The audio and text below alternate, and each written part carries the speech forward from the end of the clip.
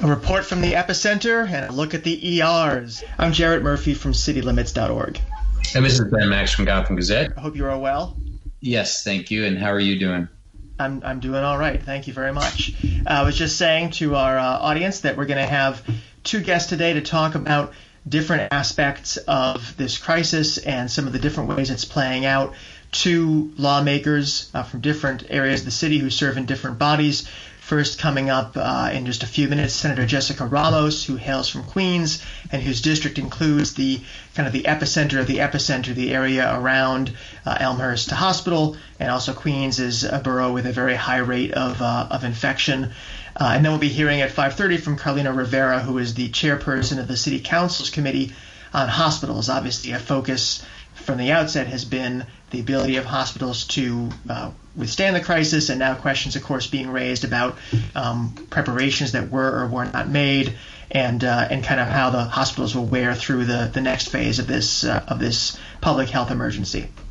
Indeed, and when we talk with Senator Jessica Ramos of Queens, we obviously want to get her perspective on what's happening on the ground, how she's monitoring things. We also expect to hear from her about what I assume is an immense influx of people reaching out to her office and other elected officials in the area for help, both on the healthcare front, but then also on the larger social economic picture, people trying to figure out how to put food on the table, people trying to connect with unemployment benefits. And there's been real problems with the state being so overwhelmed by calls and inquiries on unemployment. And so just a variety of things we want to hear from her about, but also she just was one of the lawmakers who voted through the new state budget that was passed last week, and we want to get her perspective on that. And of course, the state budget very much coincides with the coronavirus crisis, although there were elements in the budget that were a little bit more sort of business as usual, but definitely want to get her perspective on the state budget that passed. And then with City Council Member Rivera of Manhattan, who chairs the hospitals committee, as you mentioned, trying to get her perspective on how hospital flow and care is going, because we've seen, as you said, with Elmhurst Hospital, these spikes in some places. And we want to hear from her how she's sort of monitoring things, what she knows, what she doesn't know, what information she can get, can't get. It's pretty tricky for elected officials to even do oversight in these conditions. The city council is in many ways shut down. So she says, she's been tweeting today a bit about working the phones, and I'm sure she's been doing that on other days. So it'll be interesting to hear from her on that as well. And let's just remember where we are in this crisis on the city level. The latest numbers from this morning, basically 78,000 confirmed cases and 3,602 deaths, a number that is far, far above where we were last time we joined you last Wednesday. And there, obviously, the big question is, Ben, and the governor addressed this, and to a lesser degree the mayor talked about it, whether we are in fact reaching that peak, whether we're reaching that plateau, which number indicates that that's coming. There's so many different stats to look at, from hospitalizations to ICU admissions to intubations to deaths, and the possibility that deaths is kind of a lagging indicator doesn't, I think, take any of the edge off the fact that we have seen a couple days of kind of huge numbers of fatalities from the crisis, which obviously underlie that even if we are moving to the peak or the plateau or whatever change is coming, we still have a very serious problem on our hands. Yeah, I think that's well said. The fatality numbers in the city and across the state are truly staggering, at well over 3,000 and starting to approach 4,000 in New York City alone. I think what you said is important about there's been almost this dual track from the governor and the mayor and others over the last couple of days of some promising signs of hitting a plateau or a peak, but then also these deeply, deeply upsetting and troubling fatality numbers. And we might see, as the governor said today, we might see these fatality numbers continue to be large and shocking before they come down, while the hospitalization rates and the ICU rates are already coming down. And hopefully that latter trend continues, where we see fewer people admitted to the hospital with severe coronavirus symptoms and fewer people needing the ventilators and ICU beds, which has been the trend. And the governor and the mayor have both already readjusted some of their estimates. And there's some hopeful signs amid all the other terrible news. The other thing that's worth saying is, there has been a bit of federal help that's arrived with helping build out hospital capacity. The USNS Comfort coming in on the west side of Manhattan, the build out at the Javits Center and other facilities that are underway. And then, we also saw today the release of some new data from both the city and the state on coronavirus infections and confirmed, cases and fatalities by race and ethnicity. And we're definitely going to want to talk to our guests today about that. But both the mayor and the governor were addressing some of the disproportionality in those numbers. It won't come as a surprise to anybody, of course, that people of color are bearing a far higher burden than their numbers in the general population. And that's something that both the mayor and the governor addressed today.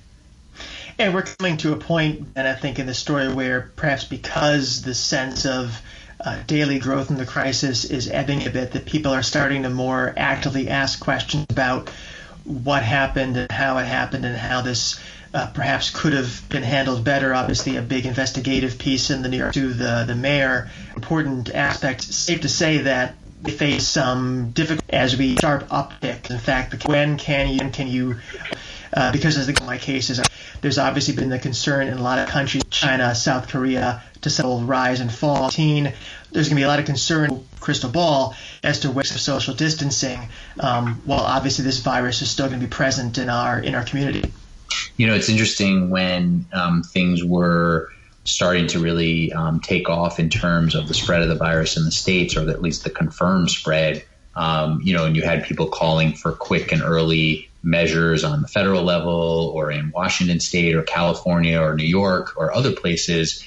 You had experts who were saying things like, yes, I want you to think I'm overreacting, because if you think I'm overreacting right now, we are being proactive and preventative. And of course, we saw, it seems, far too little of that in New York City and state, and obviously on the federal level as well. But now there's a sort of another chance at that. And that's where you have this question of, and it's not even really time to look ahead yet, but, you start to have the discussion around it if you think the numbers are plateauing. And the governor was even talking about this well before the seeming plateau, which is, when do you open things back up? When do you try to get schools together again? When do you try to get the economy going again?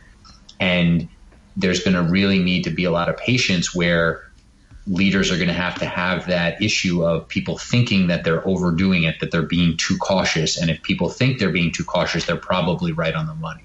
We are joined now on the line by State Senator Jessica Ramos, who's been a guest with us before, certainly in better times than we're facing now. But State Senator Ramos represents the 13th State Senate District in Queens. Senator Ramos, thanks for coming back and joining us.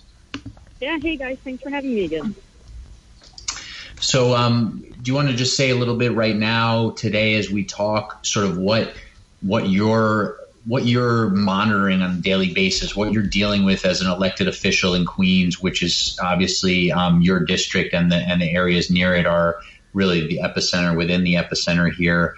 What is the sort of flow of information like, and the work that you're trying to do on a daily basis right now look like?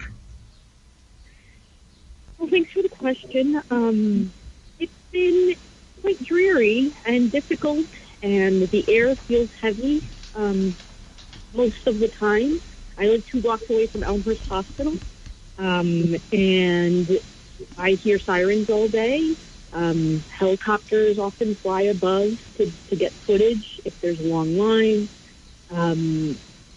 Because I represent low-income immigrant communities, for the most part, unfortunately, illegal conversions of apartments haven't allowed for the social distancing that is mandated, especially between roommates, perhaps.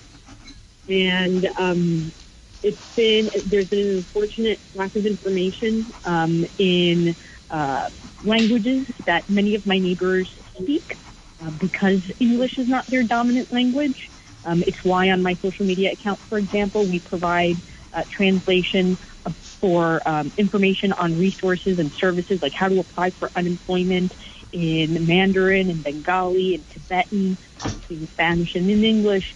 And we just think it's really important, given the economic catastrophe that has risen out of this pandemic, too, that we're at a critical time to think about how it is that we pave the way forward, because clearly the way we've been doing things hasn't been working. Senator, you're mentioning the language barriers brings to mind a topic that came up in today's Merrill News Conference, and it's a question that people have asked for a couple days, if not weeks now, which is the early indications of the racial ethnic impact of this crisis, and indications that among the deaths that have been studied so far in New York City, Latinos and Black New Yorkers are disproportionately represented. Latinos, the largest share, 32% of the deaths. They're about 34% of the deaths. They're 29% of the city. What's your reaction to that? What do you think that reflects? Well, if I may provide some levity, I would say that for Latinos, it's very hard to let go of family, and we love to kiss and hug each other hello, and I think it took many people a little while to realize that we needed to stop doing that for a little bit. But again, I go back to how many people live in one apartment and how apartments are covered up because we're in such a big affordable housing crisis.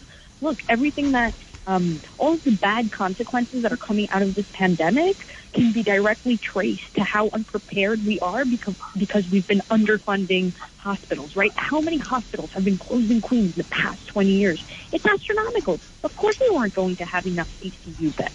You know, we continue to defund, other things that we are going to need in order to provide New Yorkers with the safety net that is necessary in order to rebuild our economy. I always say that workers are the backbone of the economy, and this pandemic proved it because they were the first to stay home, and that really did force our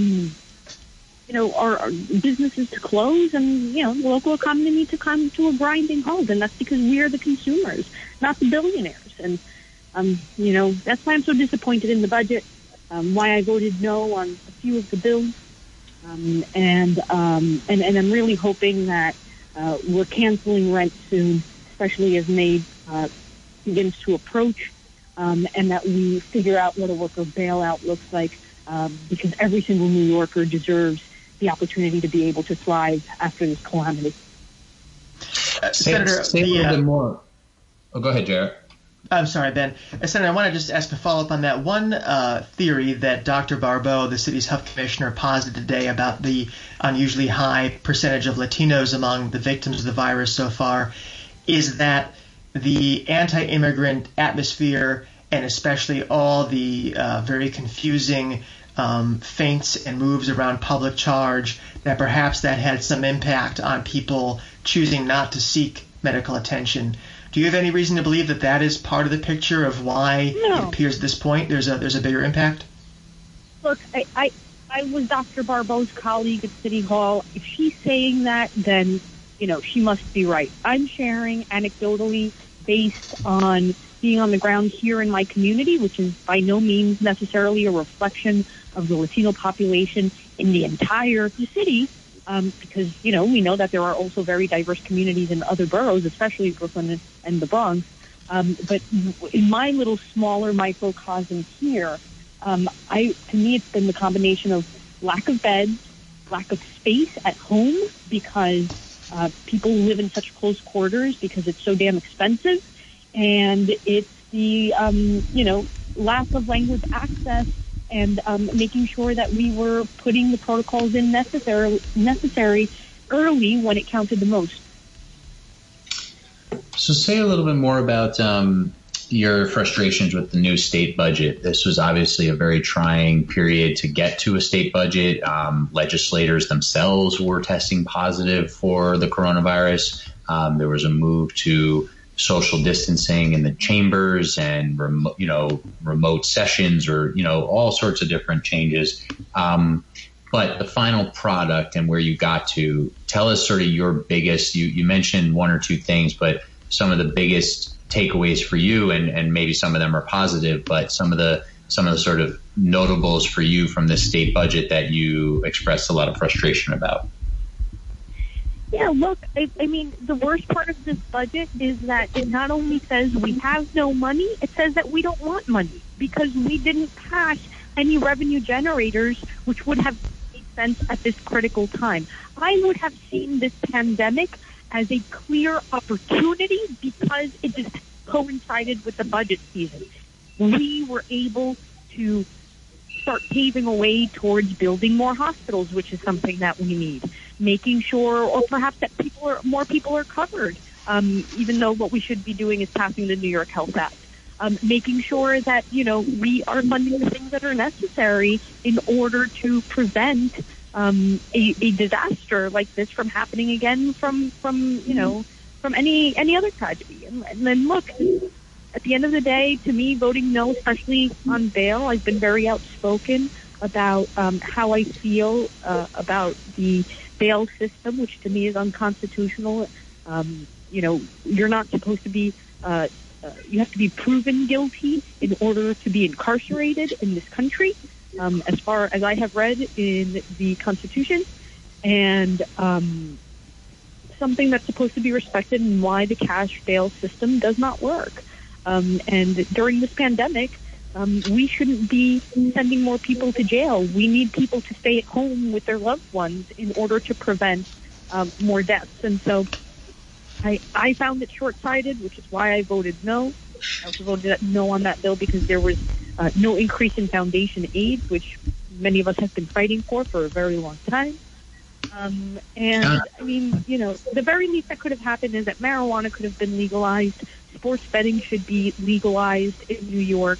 And I understand perhaps the lack of capacity, maybe to fine-tune those really little details before doing it. But we've been working on marijuana a long time. Let's just get it done and get the money we need to have the New York we deserve. To what extent some of those issues you mentioned, to what extent are they Governor Cuomo's sort of agenda and priorities winning out the day and driving the agenda? And to what extent are they, sort of where, your Senate Democratic Conference might be a bit more moderate than your politics and the politics of your district. And so the conference overall is a little bit or a good bit more moderate than where you're coming from.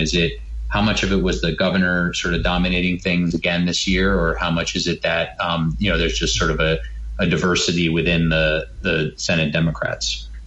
Yeah, I think it's a combination of both. Look, many of my colleagues were feeling a lot of pressure back home in their districts because of the misinformation in many outlets, or the sense that they sensationalized many stories, even though statistically we weren't doing so bad. And it was really hard to be able to measure even whether the reform had been successful or not, because not enough time had passed. That to me is just unscientific and not the way we should be producing public policy. But, the governor, of course, also, imposed his views. And I think that, I'm obviously not in the room, but you saw how the rules changed once the COVID pandemic began to take flight. And even before then, the governor has a tremendous amount of power over the budget process and the budget outcome. So it's a combination of all of those things. And but I do want to say that we did pass a resolution allowing for remote voting. So I am really hoping that the legislature will continue to function and be able to hopefully bail out workers first and foremost, help our small businesses, help NYCHA, which was also underfunded in the budget. It's too much. The people in New York deserve some respect.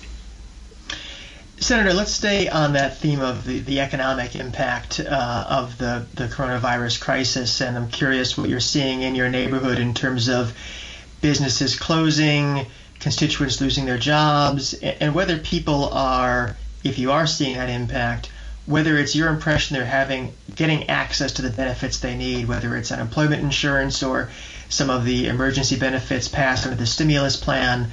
Tell us about the economic picture and how well the safety net's responding to it. Yeah, no, I appreciate the question because as chair of the Labor Committee, of course, I've been thinking about unemployment a lot and how it is that we value work, but also just the actual day-to-day operations about the Department of Labor. And I've been in contact with Commissioner Reardon because we do need to take care of people as they're calling and emailing and applying for unemployment online. I have a barrage of tweets from New Yorkers telling me how hard it is to get into the Department of Labor. And this is a problem that can be solved with technology and with increased capacity at this critical time. But again, these are things that should be solved.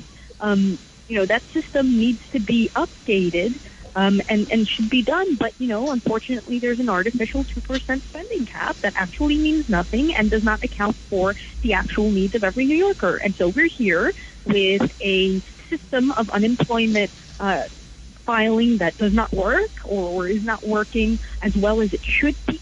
And I'm really hoping that the commissioner gets the resources she needs as soon as possible. She has been hiring some additional help, I know, in order to take care of all of these claims.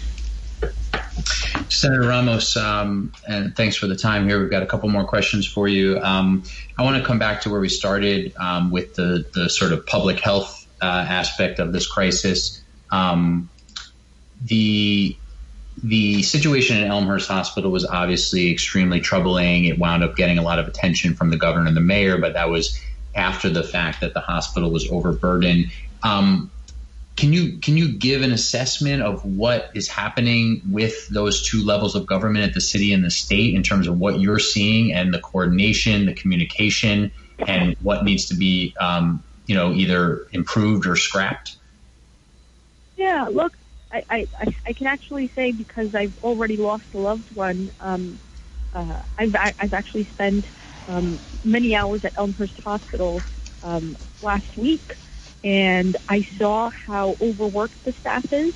I saw how they're in need of more resources, and it's really, I think, a crime that Parkway Hospital isn't open anymore. That St. John's Hospital isn't open anymore. Look, my district doesn't have a hospital. I live 2 blocks away from Elmhurst, but Elmhurst is actually technically in Topi Stavisky's district. And we also depend on Mount Sinai in Astoria, Mike Gennaris' district. But it's unfair, especially to my people in East Elmhurst who, don't even have a doctor in the neighborhood. And that's actually factually true. Our public health system has been underfunded, neglected for decades, for my entire life. I have never seen, I don't know what it's like as an American and as a New Yorker to have a public health system that is responsive to my health needs. And I shouldn't have to say that. Even given that, though, given the current reality, the city and the state both seem pretty slow. And maybe this hospital situation was indicative of other slow reactions. Is that your impression too, or was it sort of unavoidable that there was going to perhaps be a rush like this somewhere? Some hospital was going to be overburdened, then a lesson would be learned. Yeah, and unfortunately, that lesson, it's better late than never, but it's also in a way too late because so many people have lost family members. It's like a reluctance to really generate the revenue that we need or the funding that we need in order to have the services that we deserve. And why? Why is it that we have to live in this fake austerity in one of the richest states in this country, one of the richest countries in the world, where income inequality is the greatest, actually, and where we have a more higher concentration of billionaires than anywhere on the planet. We have 112 billionaires in New York. Our small businesses are hurting. The average New Yorker is hurting. At what point is it that we ask them to pay up on their end of the social contract? Senator, in the about a minute and a half we have left, so the state budget is done. We are where we are in this crisis. The city budget is still under works, and obviously there's a question of additional federal support. What is one thing, or what are a couple things that your district needs now that government can do to help ease the next stage of this crisis? What do you think are like the practical things, if you could wave a wand, you would get city, state, feds, or all of them working together to do for your district? We need a worker bailout that includes undocumented immigrants. That's it. We need people to be able, if we're asking people to stay at home, they need to be able to afford rent, they need to be able to afford food, medicine, and everything else. The best thing that government could do right now is make sure that every person is taken care of. And unfortunately, we know that the stimulus that's coming from the federal government is really not enough, especially not for the cost of living in New York. It might go a long way in another state, but here it's chump change. So when are we going to step up? Because I'm ready. Well, Senator Jessica Ramos of Queens, thank you so much for joining us here on Max and Murphy. We'll have you back on shortly to talk about whether they deliver. All right. Well, thank you for having me. Hang in there. Thank you for your time. Thanks.